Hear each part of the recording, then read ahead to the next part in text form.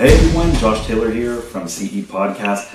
Thank you so much. I'm so happy to be back. It's been a little bit, so we had a big power outage, which kind of prevented anything from happening, along with the fact that I ended up getting pretty sick.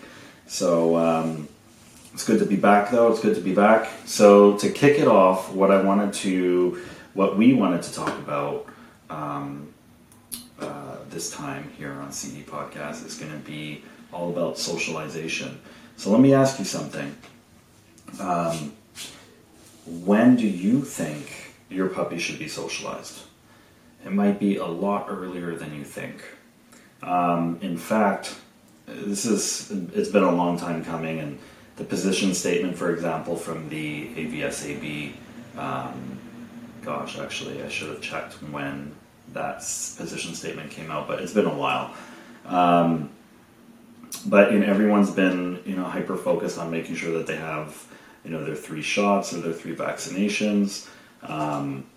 But reality is that that's not necessarily true.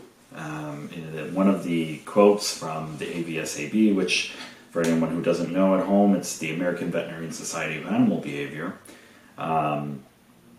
They actually say that in general, puppies can start puppy socialization classes as early as 7 to 8 weeks of age. Puppies should receive a minimum of 1 set of vaccines at least 7 days prior to the first class and the first deworming. They should be kept up to date on vaccines throughout the class. So right there, that tells us that 7 to 8 weeks, there could actually be socialization happening with your puppy. Now, this is very controversial, of course, because a lot of veterinarians tell the puppy owners that they need to wait. And there's a lot of reasons why we typically do it early. The first 3 months especially are just so important. Think of it kind of the same way as like why we have children in school. And why don't we put them in school when they're, when they're 10 or when they're 15, right? I mean, we do it when they're young because there's just, that brain and there's just so much happening. And the social dynamics too, right? I mean, I'm no teacher by any, word of the imagination, but at least what I've noticed with my children is, especially the earlier years of school, I'm noticing that it's, yes, academic, but mainly focused on the social aspect of it, making friends, and so on. So this is kind of the same thing in a way. It's so important. So if you do have a puppy and you are concerned or you're nervous because the veterinarian did tell you, you shouldn't, go before this period or whatever. You could ask them about the AVSAB and what the Animal Veterinary Society says, and how they say that as long as a dog has the first set of vaccines for this, for at least 7 days prior to the first class and the first deworming, then it should technically be okay. Now, I'm not telling you to go against your vet or anything like that, please. Don't kill the messenger. But it's definitely at least something that you can bring up and ask. Now, let's say all of this, you're still nervous and you're like, oh boy, I don't know. I think I'm just going to play it safe. Well, here's a couple of things to at least consider, okay? If you're deciding you're going to keep it safe, then what I really need you to focus on is I need you to get out there with your dog, okay? If you have to carry your dog, if that's what is going to make you feel better, you have to carry your dog in order to get them to see the world at that age, so be it, okay? But I think it's extremely important that you are going around people, dogs, sounds, noises, go by the water, not in the water, by the water. Okay, so it's just so important that your puppy is seeing everything within those 3 months, okay? If someone's going to the store, go ahead with them, bring your pup, stay outside while they're in the store. There's even some stores where you're allowed to bring your dog inside the store. I mean, that's huge. We have a place here called the Point Claire Plaza. I think there's a couple other places actually where you can actually go inside with your dog. So please get into this habit of the moment that you get this dog, you want to start bringing your dog everywhere. Having said that, a couple of things that I think I should mention. I'm not telling you to, bring your dog everywhere if they are terrified. It will be normal that they'll be a little bit nervous, and it's okay to comfort them. What I don't want you to do is throw them, in the fire, so to speak. Okay, so let me give you a good example. So I decided to go to this plaza, and my puppy is 2 months old, and my puppy is very nervous, skittish, seeing everyone. Maybe I'm holding my puppy the whole time. That is perfectly fine. What I see a lot of people do is they just kind of, they don't offer any comfort for their dog because they think that it's going to increase the fear of the dog, of whatever the dog's issue is in that moment. So, example, we go to the elevator and my puppy is terrified in the elevator. And so we say, oh, don't pet your dog, don't comfort your dog. We don't want to increase the fear when it comes to the behavior. This cannot be, first off, this kind of hits home because this is something back in the day as I was becoming a dog trainer. I used to preach all the time. And we know for a fact, okay, that you can't increase fear by comforting your dog. All right? So I think that that's something to really, really remember, because you will say it to yourself often with your puppy, and it is something that you should know is not going to happen. All right? So having said that, if my dog is afraid of the elevator and I decide to hold my dog, or I decide to comfort my dog and pet my dog, let my dog know everything's okay, this is not going to somehow increase the fear. All right? Now, one other big thing, though, to go along with that, let's keep using the elevator as an example. I also wouldn't be just, throwing the dog in the elevator 500 times either. Okay, so, once, twice, especially depending on how fearful or afraid the dog is, the whole idea here is to not force the puppy into a situation.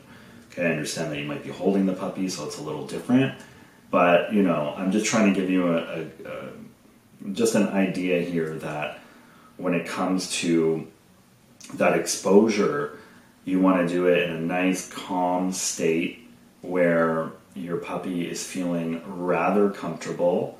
I know the dog is going to feel a little uncomfortable regardless, and that's normal. It's just, there's a fine line. So if your gut is telling you this is a little too much and your dog is kind of showing you that it's a little too much, probably better to just take a little break and maybe come back to it another day. One other big thing that I will just kind of mention with the puppy socialization, the exposure, so on, is letting your puppies play with other dogs. So this is so important. This is how they learn, right? So when you have other puppies together, especially, you're going to see different personalities. Some might be a little bit more vocal than others.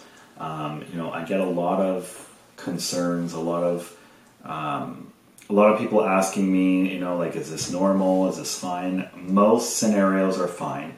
Things that get a little wonky for me is if I'm seeing, once again, you've probably heard it in the past with, talking about any kind of signs of, reactivity or timidness. So what I'm looking for is when they are playing, if there's stiffness, a little bit of growling here and there is super normal. Okay, they're just vocalizing, so don't jump on that. But what I'm looking at is I'm looking at like avoidance. When I see avoidance, okay, which by the way, there's always a bit of avoidance from puppies, all right, in certain scenarios. That's totally fine. You just want to make sure that we are actively going into those pockets of fear and just dissecting a little bit at a time. So my puppy is afraid of other dogs. I'm in the group class, and I'm in the corner with my pup, and my pup does not want to explore. I'm going to take a few feet out. I'm going to walk away from my pup, not in a way where all the dogs are going to just jump on the pup, but I'll tell the person, okay, just come walk a few feet. And so the person will walk a few feet, the puppy will usually follow. If the puppy doesn't follow after a couple of feet, I usually get the owner to go back to the puppy. Because again, this is supposed to be a fun, exciting time, and we're not here to, make the dog more fearful, right? Use rewards, use treats, especially at this age when they're young. Their mealtime is by far the best type of food that you could be using. So I'll just use, whatever they're eating, their kibble. If you're on raw, then use the raw meat, the food, whatever. Preferably not in the group class, obviously, but, use whatever you're using as meal times, basically, is what I'm trying to get at. You don't have to use extras at the moment. They will gladly eat the kibble or a food that you're using for meal times.